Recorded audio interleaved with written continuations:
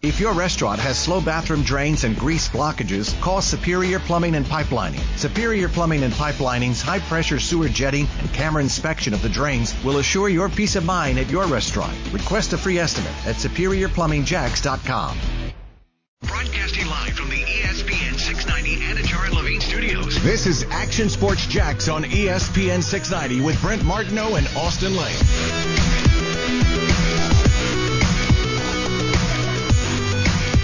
Almost knocked the Mississippi State Bulldog bell over. That's probably a bad omen if you knock the bell over, Coos. I have no idea. Action Sports Jackson, ESPN 690. I'm Austin Lane. My co-host Brent Martineau on the road right now, having some technical difficulties, so I'm going to steer the ship. I'm going to drive the car until further notice. Coos, we still good on the ESPN 690 chat? You can still see me and everything? Oh, yeah. We're looking good.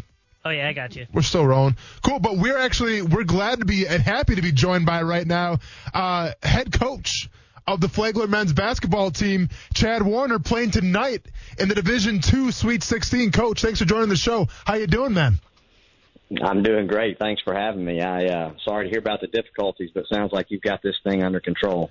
Well, hey, you know what happens sometimes? You go on the road and then things can happen, but obviously I'm back at the home base, Chad. I run a real tight ship over here, Coach, so don't worry about me at all, man. We're just going to keep on sailing. With that being said, though, talk to me about your team a little bit. How are you guys feeling going into this matchup, and what has the season been like for you guys so far? Well, it's been an awesome season. I mean, we've got guys that really believe in themselves, and I think they're just excited for the opportunity to play to go to the Elite Eight. And, you know, it's been a historic year for us. We won the league and won the tournament, and I think we've won 13 or 14 in a row. I'm not sure. It won't matter if we don't win tonight, so that's what we're – but, you know, we got our hands full. I mean, we ended up being the number 1 seed in the region. We're playing the number 2 seed, Alabama Huntsville. And so it's all new to us, but that's exciting. And, you know, we're going to go cut it loose tonight and see what we can do. Well, Coach, and you mentioned it. You know, it's all new to you guys. This entire season, I assume, has been new to you guys with all the COVID-19 protocols and things like that. And hopefully, you know, obviously we're on the back end of that now. But what was this season like in terms of? I mean, did you guys get all your games, and like what were practices like? Did you have to abide by the protocols? Any guy have to sit out a little bit? Like what was all that like in terms of a distraction? Because you talk about a game of basketball where, you know, it's all about routine and it's all about getting guys comfortable, and probably the most uncomfortable time to be a basketball player. Well, the answer is yes to all that. We've dealt with it all. You know, it's funny when the guys reported at the end of summer, we talked about trust. There was ever a time just to trust the moment. It's now, because, you know, we've all seen firsthand that really nothing, you know, is for certain. And so we've really tried to go, as cliche as it is, day by day, and just stay as healthy. I mean, we've done nothing any differently than anyone else. We've been tested 3 times a week like everybody else. But, you know, I will say this. I'm very thankful for our administration, our president, Dr. Joyner, and then our athletic director, Mr. Judd Damon.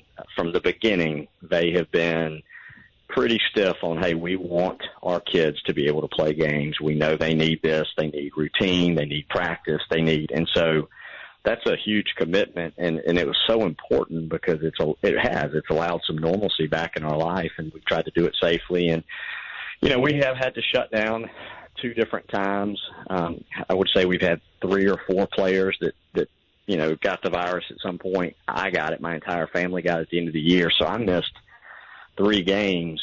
And that was this first time I ever missed games in my life.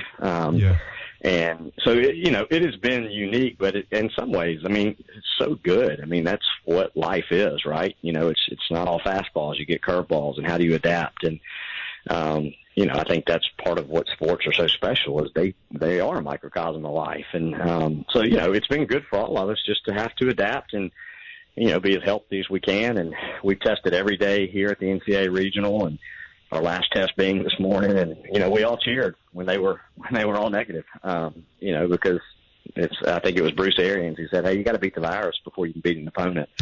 And, Absolutely. we kind of felt that way. Talking to Flagler basketball coach here, Coach Chad Warner. Coach, I think if my memory serves me right, we had you back in early December, or maybe it was late November, after you guys played Central Michigan. And I remember talking about that. Yeah, I remember talking about that game because obviously Central Michigan, they're a D1 opponent, and you guys being D2, kind of the underdogs a little bit, and you go out there and you put on an absolute showcase of skills and really didn't even make it a close game. I guess nobody said that game had to be close to you guys. Do you find games like that back in early December, did those just help you guys out towards the long run and saying, hey, we can play with these bigger schools, we have the skills, we have the confidence, and do you attest that to where you're at right now, going here in the Sweet 16, playing for the Elite Eight? I think it had to have helped. I mean, we played 6 Division I games. When they canceled the non-conference for us, we had a choice. We could schedule out of our region and play Division II teams where we would have had to pay money to do it. We sort of took a different approach. We said, hey, let's go play as many Division I games as we can. We'll get paid to do this. We could very easily, 3 of those will be exhibitions, 3 will count against your record. So we knew we could lose 6. We could start 0-3. Well, we ended up starting off 2-1. I mean, we had 2 Division I wins, and that just goes a long way for your confidence and just the experience of the moment. And I mean, the strength of the team that we have is our team. I mean, we do have a great player. I mean, we've got in my opinion, a first-team All-American in Jay Ziclotti, but we have so many other guys that fit together well. They all step up on different nights, and so I think it just gave our team confidence. And honestly, our staff, we just try to stay out of the way and let them do what they're good at doing. Hey, Coach, the last time that Flagler, they've won a national postseason tournament was actually back in 2005. So, right. It's been a long time. Do those types do those stick in the back of your mind? And listen, I get it. It's coach speak. You're on to the next one. We focus on right now. But is there a sense in that locker room with what you guys have been through this year, with the success that you found against, the bigger opponents, that you guys have something special there and you can make a deep run? We were very aware of the fact that we had Flagler had not had any Division II success. I mean, everything that had ever happened had been when they were in the NAIA, and so we knew that. But this team's history is its own, and not that we don't embrace anything in the past of Flagler. Of course we do, but these guys. I mean, when I got the job, I have one player from my first year, so they're all new, and the holdover is Chris Metzger. He's a senior. He's a fantastic basketball player. So he has sort of been through, the build. He gets it, but these other guys don't. And so we really have, I think they're aware of, quote unquote, making history because social media, people, it's just what people say. But I really think this team has done a great job on, we need to practice great today. That's it. And we'll worry about tomorrow. And so we have tried to approach it that way. And I tell people, I think we're ranked 8th in the country. And I don't know if we're 8th or 80th. I really don't, because it's ranking. I just know we were able to win our league. We were the number 1 seed in the region, and we won our first game. And that's really, it's just different than Division I, where there's more eyes on it. You have a better idea of the rankings. And, so again, I think they're just a group that is having a lot of fun. They love playing together. They play hard, and they believe in themselves, and that's plenty good enough for me. Let's just go play our best basketball tonight and see where it ends up. I like it, Coach. One final question for you. We're so enthralled with the NCAA tournament, and then these Cinderella stories. Then you have the powerhouses and things of that nature, and you always feel like sometimes it's the underdogs that have that senior leadership that have played together for so long that can overcome, maybe a more talented team. Do you get the sense, like in a tournament format, whether it's D1, D2, D3, NAIA, it doesn't really matter, but do you get the sense that when you guys make this deep run in a playoff, and you do have some of that senior leadership that you mentioned, does that make all the difference right there? Is that senior leadership to kind of put you over the top with all the experience? I think you have to have 2 things. I think you have to have great players that are, that play great. Yeah. It doesn't matter how great your players are if they don't play great. So I think you have to have that. Guys are going to have to step up and do the things they do.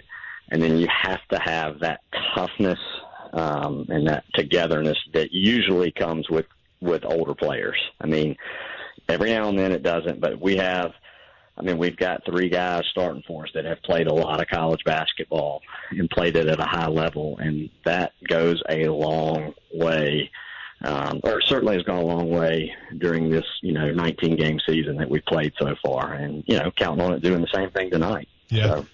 And, well, I know I lied. I got one final question for you because this needs to be said as well, and this is direct coaching in my opinion. Your last 3 opponents have been averaging 58 points per game. That's outstanding. When we think of basketball, it's always the highest scoring, the three-pointers, the flow of the game, but what's lacking sometimes is the defense. What do you attribute to that? Is defense is it like in football where it's a mindset, it's a mentality, and obviously that's a reflection of the coaching? What do you attest to your defense playing so tight right now and shutting teams down?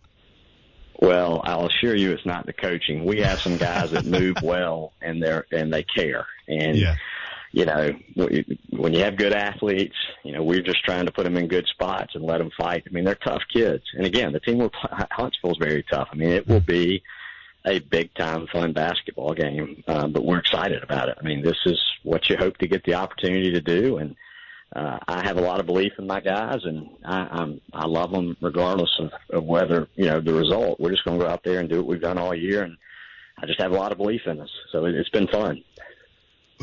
Flagler head coach Chad Warner. Chad, thanks for taking a couple minutes. I would say good luck to you, but luck is for the unprepared. So I'm going to wish you good skill. You guys can do your thing tonight, man. Tune in. I think it's at 7 o'clock here, taking on Alabama Huntsville, live from Evansville, Indiana. Best of skill to you guys. Hey, thank you guys so much. Take care. Take care. All right. Man, that's the one thing. That whole tournament format, I was never the biggest basketball player. Now, I played with the Jacksonville Giants a little bit. There's a flex. That could be the flex of the day. Basketball was never really my signature sport, but what I did enjoy was the tournament time. Even in the high school tournament where it's either you win or go home. And obviously back when I played, you had that crowd and everything that gave you that extra energy. It was just a different vibe, and I'm obviously excited for the NCAA tournament. I'm excited for Flagler. We appreciate Coach, joining us, and I think it says a lot. It says a lot that when you can play a lockdown defense and you have senior leadership, you can go far in the tournament. I'm always reminded of, and this is more of a D1 comparison, but I'm always reminded of Kentucky. Year in and year out, it seemed like forever, Kentucky had the most talent. They had the guys that would be the first-round picks. But they could never go deep in the tournament and win the whole thing, usually just because at the end they would falter. They would play a team who had that senior leadership, who may not have been the most talented team, but they had the most cohesiveness. And that's what makes basketball such a great sport, is that sometimes it's not the most talented team that wins. It's the unexpected team, as opposed to football. Maybe you get lucky every once in a while, here or there. Maybe one time you're the Jacksonville Jaguars, you beat the Indianapolis Colts. But for the most part, though, the ability of your team's strengths and your explosiveness and the power and all that stuff, it's going to shine through. And you saw that with Kansas City and Tampa Bay. Basketball is a different sport, especially collegiate basketball. And, I think when we get Brent back on here, we're going to break down more of the tournament bracket coming up, who we like in that, who the Cinderellas are going to be. But it just makes you appreciate, man, it's just that special type of year right now with college basketball and that tournament format. Kuz, you doing a bracket this year? I'm actually doing one right now. You're doing one right now? So I was working on one right now. Okay, that's fine. You don't even talk to me. I'll just do this whole show by myself. That's seriously where we're at right now, and it's all good. Let's go to the chat then real quick. This is literally, the show is so far off the rails. What do we got in the chat though, Kuz? Don't worry about it. I'll find it. You keep filling out your bracket. It's all good. No worries. What do we got here on? So we got Kyle Pitts. Will the Jaguars trade up for Kyle Pitts? Man, if it could happen, I hope it happens. I think Kyle Pitts right now is going top 5, top 8 at the very most. I got to see another Mel Kiper draft. I got to see another Todd McShay draft to see where they have Kyle Pitts going. You know how I feel about Kyle Pitts. I feel like this guy is going to be a difference maker. I think he's going to be the next Darren Waller, the next Travis Kelce. I think he's going to be in rarefied air. I think he's that good. And I know what you're telling me about, it takes a while for a tight end to adjust to the NFL life. But I think Kyle Pitts can definitely do that. I'm seeing some names that are getting thrown around. Freiermuth from Penn State. He's definitely an interesting cat coming off of an injury, but keep in mind, the Penn State tight end coach is now the coach of the Jacksonville Jaguars. He's the tight end coach here. So you have that experience. And when you listen to Urban Meyer and he says he's going to go but with guys that he knows, he's going to trust his position coaches, well, you better believe that the former position coach, the former tight end coach of Penn State, is in those scouting meetings right now, dancing on top of tables, turning over chairs and saying, we got to bring Freiermuth to Jacksonville. He's going to be the guy. Trust me. I coached him. I know he's going to be the guy. So I definitely keep an eye on Freiermuth as well. There's a few other guys, but I don't want to put the cart before the horse. That's the second time I've said that today, which is crazy. I never say that kind of quote, but I don't want to get ahead of ourselves here. It's fun to talk about the draft. And it's fun to, to speculate and it's fun to mock and everything like that. And keep in mind, Shock Your Mock right around the corner. I want you guys to get ready, okay? Because it's going to be a bloodbath this year. I'm not going to hold back. I have the green card. I'm going to unleash on everybody. So I can't wait to see your mock drafts. They shouldn't be that hard for the first pick of the draft. If I see Zach Wilson anywhere in anybody's mock draft, I'm going to freak out. But with that being said, I do think we need to focus more on still free agency. And I think when you have guys like Gerald Everett, I think when you have guys like Zach Ertz, like to me, and people might disagree with me here, I think that Zach Ertz, like I said beginning of the show, I think Zach Ertz is a notch above Gerald Everett right now. I really do. I know Zach Ertz has a little bit of an injury history. I know he's probably on the back nine of his career with his age right now. But the ceiling that I've seen from Zach Ertz compared to Gerald Everett, to me, that's all the difference in the world. Now, once again, he has to stay healthy, and that's the risk that you take in free agency. But depending on what Philly wants to do with Zach Ertz, and I think that the show is done there. He said that he wants out. I think they're going to respect his wishes. If it's going to cost you a third or a fourth-round pick, I made that decision all day. Because, once again, all I need from Zach Ertz, I don't need you to be an every down tight end. All I need you to be is a receiving threat. And Zach Ertz is that when he's healthy. You can put it's a lot like Hunter Henry, in my opinion. You can put Zach Ertz in the slot. You can put him on the line. You can put him on a lot of places. But something needs to be done. And I see the chat right now. Zach Ertz is garbanzo beans. Austin, please stop. Well, then tell me what else they should do. Are you comfortable right now with Josh Oliver and a run-blocking tight end from Carolina and then address it in the draft? Is that what we're doing, guys? Cool. Let's see how that works out for us then. Let's see how it works out when we bring Trevor Lawrence, who we've all been gushing about for the past, 3 or 4 months, 5 months or so. And let's bring in Trevor Lawrence and let's say, hey, Trevor, we really respect you a lot. Here's Cam Robinson because he's probably playing left tackle for you. Hope you like that. As far as the tight ends are concerned, well, here's Josh Oliver. He doesn't have a lot of experience, but hopefully you can make that work. And then here's Carlos Hyde and here's James Robinson. Have fun with that. Is that what we're really talking about right now? I don't care if it's going to cost Zach Ertz a third or fourth round pick. I'll be honest with you. You have the draft capital to give it up. So I say you give it up and you take a chance. Because I want to exhaust every single option at the tight end position. Do you know why? Because we haven't had a legit bona fide tight end since Mercedes Lewis back in 2010. When he was a Pro Bowler. I think it was 2010. Maybe 2011. So I'm trying to help Trevor Lawrence out here. I'm trying to show the good graces and say, hey, man, we're doing everything in our power to build you up for success. If that's Gerald Everett, if that's Zach Ertz, then so be it. If you got to risk it for the biscuit, you do it. You know why? You make your starting quarterback happy. All right? What happens when the quarterbacks aren't happy? Ask the Seattle Seahawks right now what's going on over there. All right? Get every single weapon possible for Trevor Lawrence, no matter what it costs or no matter the draft capital it takes. If that means Zach Ertz, then I'd say bring in Zach Ertz. More on ESPN 690 when we get back. Austin Lane. I want you to put yourself in Leonard Fournette's shoes. Probably a little bigger shoes than you're rocking right now. Shocker, you're wearing sandals, and that's all good, though. Brent Martineau. Well, you are, too. They're just like, they're just like, look like Vans. I might as well be. Action Sports Jacks on ESPN 690. So there's one thing we know about Gronk. It's what he wants, he gets, and more specifically here, what Tom Brady wants, he gets as well. So Brady wanted Gronk Gronk wanted to be back playing football, wasn't going to do it with anybody but the Tampa Bay Buccaneers. Exactly what Gronk made last year. It's a one-year deal worth up to $10 million. And this is not a surprise. It has always been what the Buccaneers planned. But it's still been a very busy time. They did an extension for Brady. Chris Godwin got the tag. They got Shaq Barrett, a ton of money. We'll see what happens with Leonard Fournette, but a big day for the Bucs as well. That is Ian Rappaport. And welcome back here to St. Johns County for me. Boy, that was a little bit of a battle the last half hour. Yeah, it's awesome doing interviews that I have no idea who I'm talking to. It's the best. Good show prep.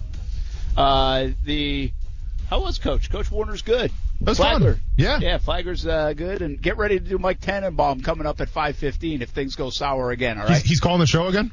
Or he is? Tannenbaum is at 5:15, yeah.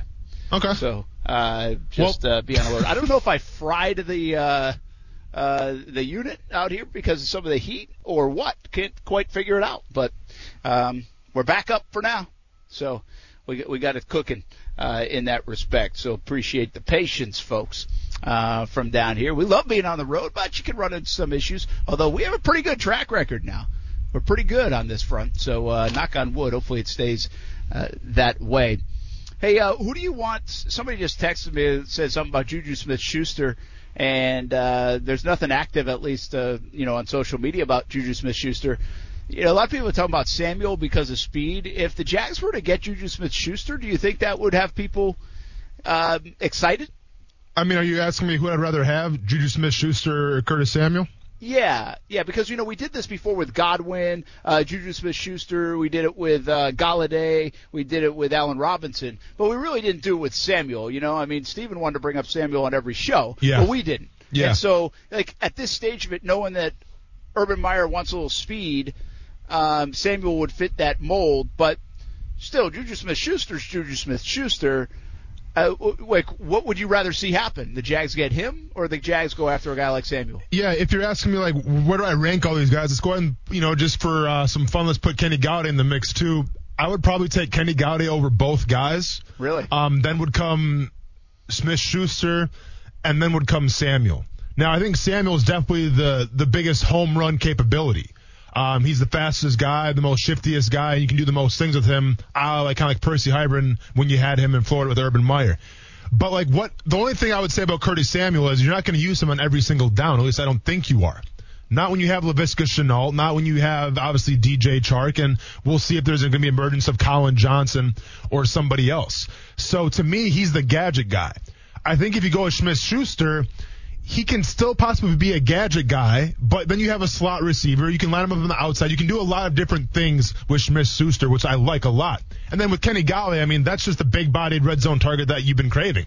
That's the guy that can go up there and get it. Kind of like an Allen Robinson a little bit, probably on steroids, though. And I'm not saying he's on steroids, but I'm saying he's bigger than Allen Robinson.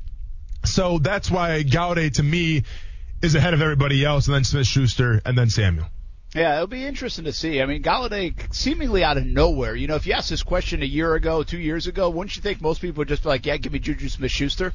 And it feels like some of his value, some of his stock has gone down given the other receivers in the game, and I guess what you're looking for, too. Juju Smith-Schuster, tough guy. He can do a lot of different things, obviously, from the slot, but I guess it's just not as sought after right now. It doesn't seem like as some of these speed guys, whether it is potentially a Samuel, obviously Godwin if he had become available, or a Galladay. And I guess we just keep getting stuck at hearing, okay, we like our receiving room, Urban Meyer says, but we can do better. We can get faster. We need speed. And so our mind goes to a guy like Samuel or even a Galladay more so than Schuster. Yeah, absolutely. I think with Samuel, it's like I said, what Urban Meyer's been saying, and obviously there's a connection there with Curtis Samuel as well. But what Urban Meyer's been kind of, if you believe in the breadcrumbs that he's throwing, then all signs point to Samuel. All signs can point to Galladay too, because the offensive coordinator, that he has some experience working with Kenny Galladay. So there's that in as well. But if you're asking me who do they take, I think they go Curtis Samuel. He's going to be the cheapest guy out of that bunch, and he gives you the most speed. If they do go with somebody, But I want to see a big playmaking target, like Kenny Golladay. I think like if you're a rookie quarterback and you see that dude running routes, it's like, hey, go up there and get it. That's only going to give you more confidence and help you out. So to me, like Kenny Golladay could be that guy.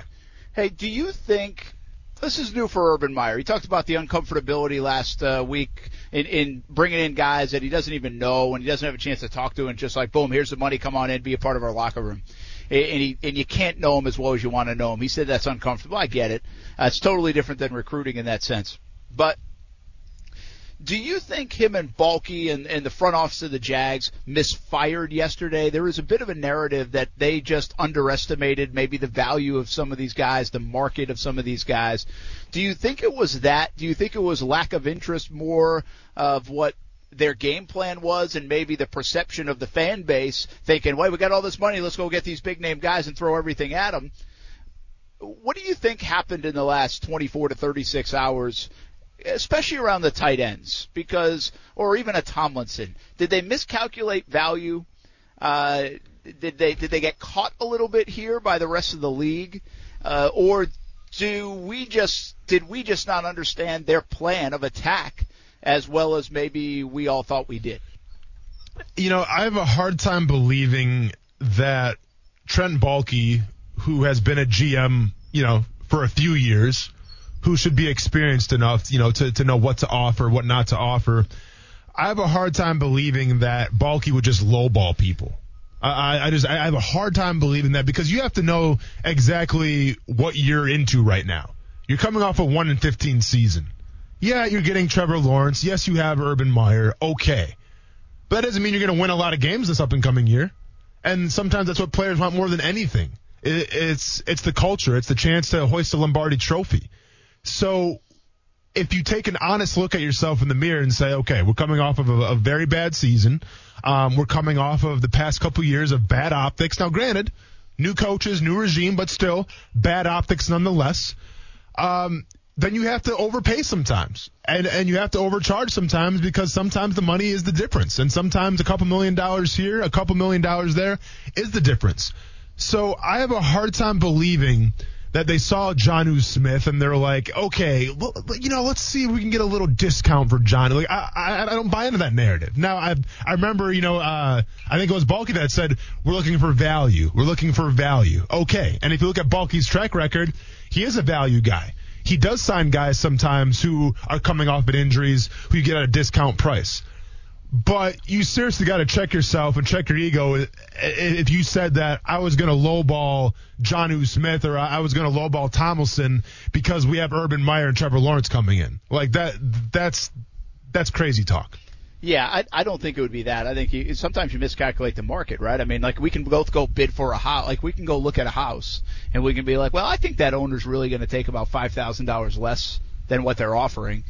You can be like, this market's hot right now. He's going to have like 5 more offers in, and so I'm going to go $2,000 over the value of the house of what they put out there, what they listed it.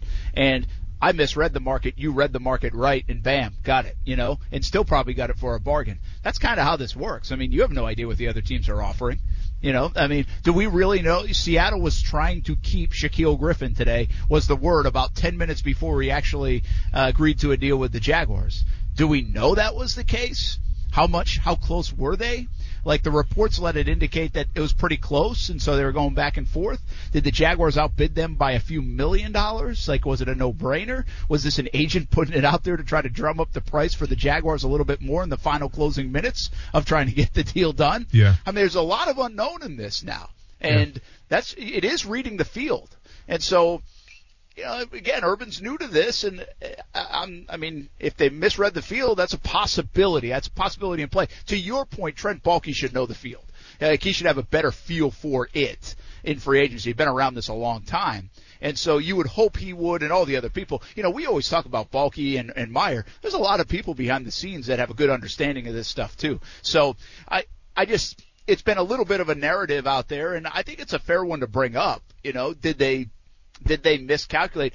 But I don't know if that's necessarily tied to Urban Meyer being new in the NFL as much as it is Sometimes I think that happens to a lot of teams. That a lot of teams try to go get Shaquille Griffin and didn't think the Jaguars would pay this kind of value for him, this kind of dollar for him. I mean, again, we're watching an entire league not make offers at all to wide receivers now. Yeah. So I think there's a myriad of reasons why it's not simple. I mean, it's not like people say, hey, here's the price. I'm going to have 5 teams bidding on it. Go ahead, be the best offer. I mean, it's a little bit more difficult than buying a house. You don't see the list price. No, absolutely. At the same time, though, at the end of the day, regardless of what happens in the rest of free agency, this, and even more than Trent Baalke, in my opinion, this is going to fall on Urban Meyer. And it fell on Urban Meyer after that first press conference when we all saw what we saw, and it was all right. Urban Meyer's running the show here. I understand, the title of GM isn't in his resume, but he's still running the show here.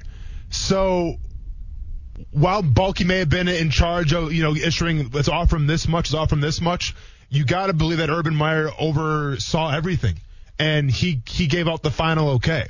So whatever grade at the end we give this, free agent class, whether it's an A, B, C, D, or whatever grade that we give it, it's going to fall directly on Urban Meyer, even more than Baalke. And I'm not saying that's the fair thing to do because Urban Meyer is, quote-unquote, not the GM, but he has made it abundantly clear that he is the captain of the ship. Yeah, no doubt about it. I think you're right on there. I think all credit, all blame is going to go on Urban Meyer. That's just the way it is. It was kind of like it was with Coughlin, right? I mean, Coughlin was like that too. He was probably getting too much of the credit sometimes. Maybe he got too much of the blame at the end of the day too. But it is set up to be coach-centric, and I think Trent Baalke is a big factor here.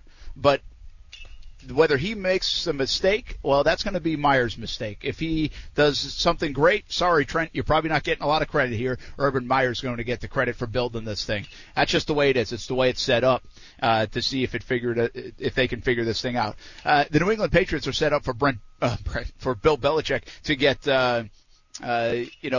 a lot of the credit for all the success and blame for if it all goes wrong. They are really attacking things in a different way. Do you like what the Patriots are doing with all this spending? Listen, fans love it. Fans love to spend other people's money. They love to see these big names coming into their franchise, but we have to also remind people it doesn't always work well. They are adding a lot of people. They're spending a lot of money. They had a lot of money available. Do you like what the Patriots are doing, and do you think it will work? Yeah, I mean, first of all, I love what the Patriots are doing because this is the Bill Belichick MO. Now, he's going outside of the box of how he's handling this because he's spending a lot of money, but the goal is still clear. It's winning Super Bowls. It's hoisting Lombardi trophies. Bill Belichick wants to win. Bill Belichick watched Tom Brady go to Tampa Bay, and he hoisted a trophy. And he's been the talk of the town. And now we're talking about Tom Brady playing for another 3 or 4 years. How do you think Bill Belichick feels about that? I think Bill Belichick's the ultimate competitive guy out there, and he wants to win. This is showing that right now. So I absolutely love what the Patriots are doing. And we saw this with the Rams a little bit, and they got made fun of a lot. Oh, you're giving up first-round picks. Well, you guys are going to, the salary cap, yada, yada. Well, I'll tell you what. Going in this year right now, the way the Rams sit, they're one of the favorites to go to the Super Bowl. Yeah. So they're doing something right. You can go ahead and make fun of the salary cap and make fun of all the draft capital gave up, but this up-and-coming year, the Rams are a favorite. And I like what the Patriots are doing. They're in win-now mode, and that, to me, is how you play the game of football. Some people want to do the long haul. Let's slowly build this thing up, and let's slowly build it up from Tom Brady leaving, and, let's slowly bring it along the Patriots way. No. Go win. Go get free agents that you think are going to be great players. Fill them in. And see what happens. I like what the Patriots are doing. I think it's an interesting pivot because it just shows you what Tom Brady can hide, right? Tom Brady can now listen, the Bucs are spending a lot of money, but over the years Tom Brady hit so many things that the Patriots could get away with not spending big, collecting draft picks, getting young people in. Brady will help take care of everything along with Belichick. Your Rams point is a good one though. They just signed Leonard Floyd, they've restructured Ramsey and some other contracts, so they're making it work. They go get Stafford, and they've been able to still make it work even losing all these draft picks along the way to keep their window open and try to win now. The big problem with New England is who's going to play quarterback, and can they win big in the AFC with Cam Newton or somebody else? That part of the story is yet to be written. But I think what's interesting is the Jags could really pivot over the next few years. If Trevor Lawrence really is that good, well, you could start kind of treating the offseason like many teams do. Be very quiet in free agency. Don't have to spend your money. Well, hopefully because you're drafting well and locking up a lot of the guys that you grew with your homegrown talent.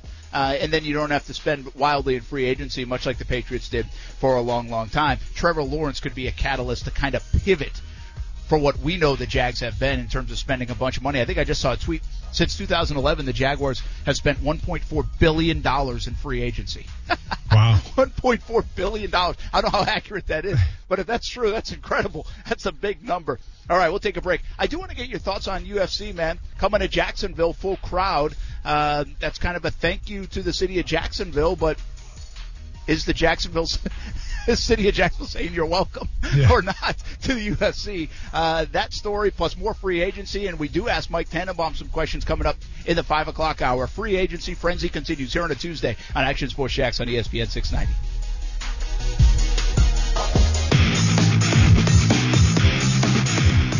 UFC President Dana White here, and I have been waiting a year for this day to tell you we are back. UFC 261 on April 24th will be in Jacksonville, Florida, with a full house of fans, full capacity at the VyStar Veterans Memorial Arena. We have 3 title fights. The welterweight championship, Kamaru Usman versus Jorge Masvidal 2. The women's flyweight championship, Valentina Shevchenko versus Jessica Andrade. And the fight everybody has been waiting for, the women's strawweight championship, Weili Zhang versus Rose Namajunas. This is a stacked card in front of 15,000 UFC fans. Ladies and gentlemen, we are back. And I just want to say thank you, Jacksonville. I love you guys, and we will see you soon. Goosebumps. Oh, that is Dana White, UFC, coming back to Jacksonville.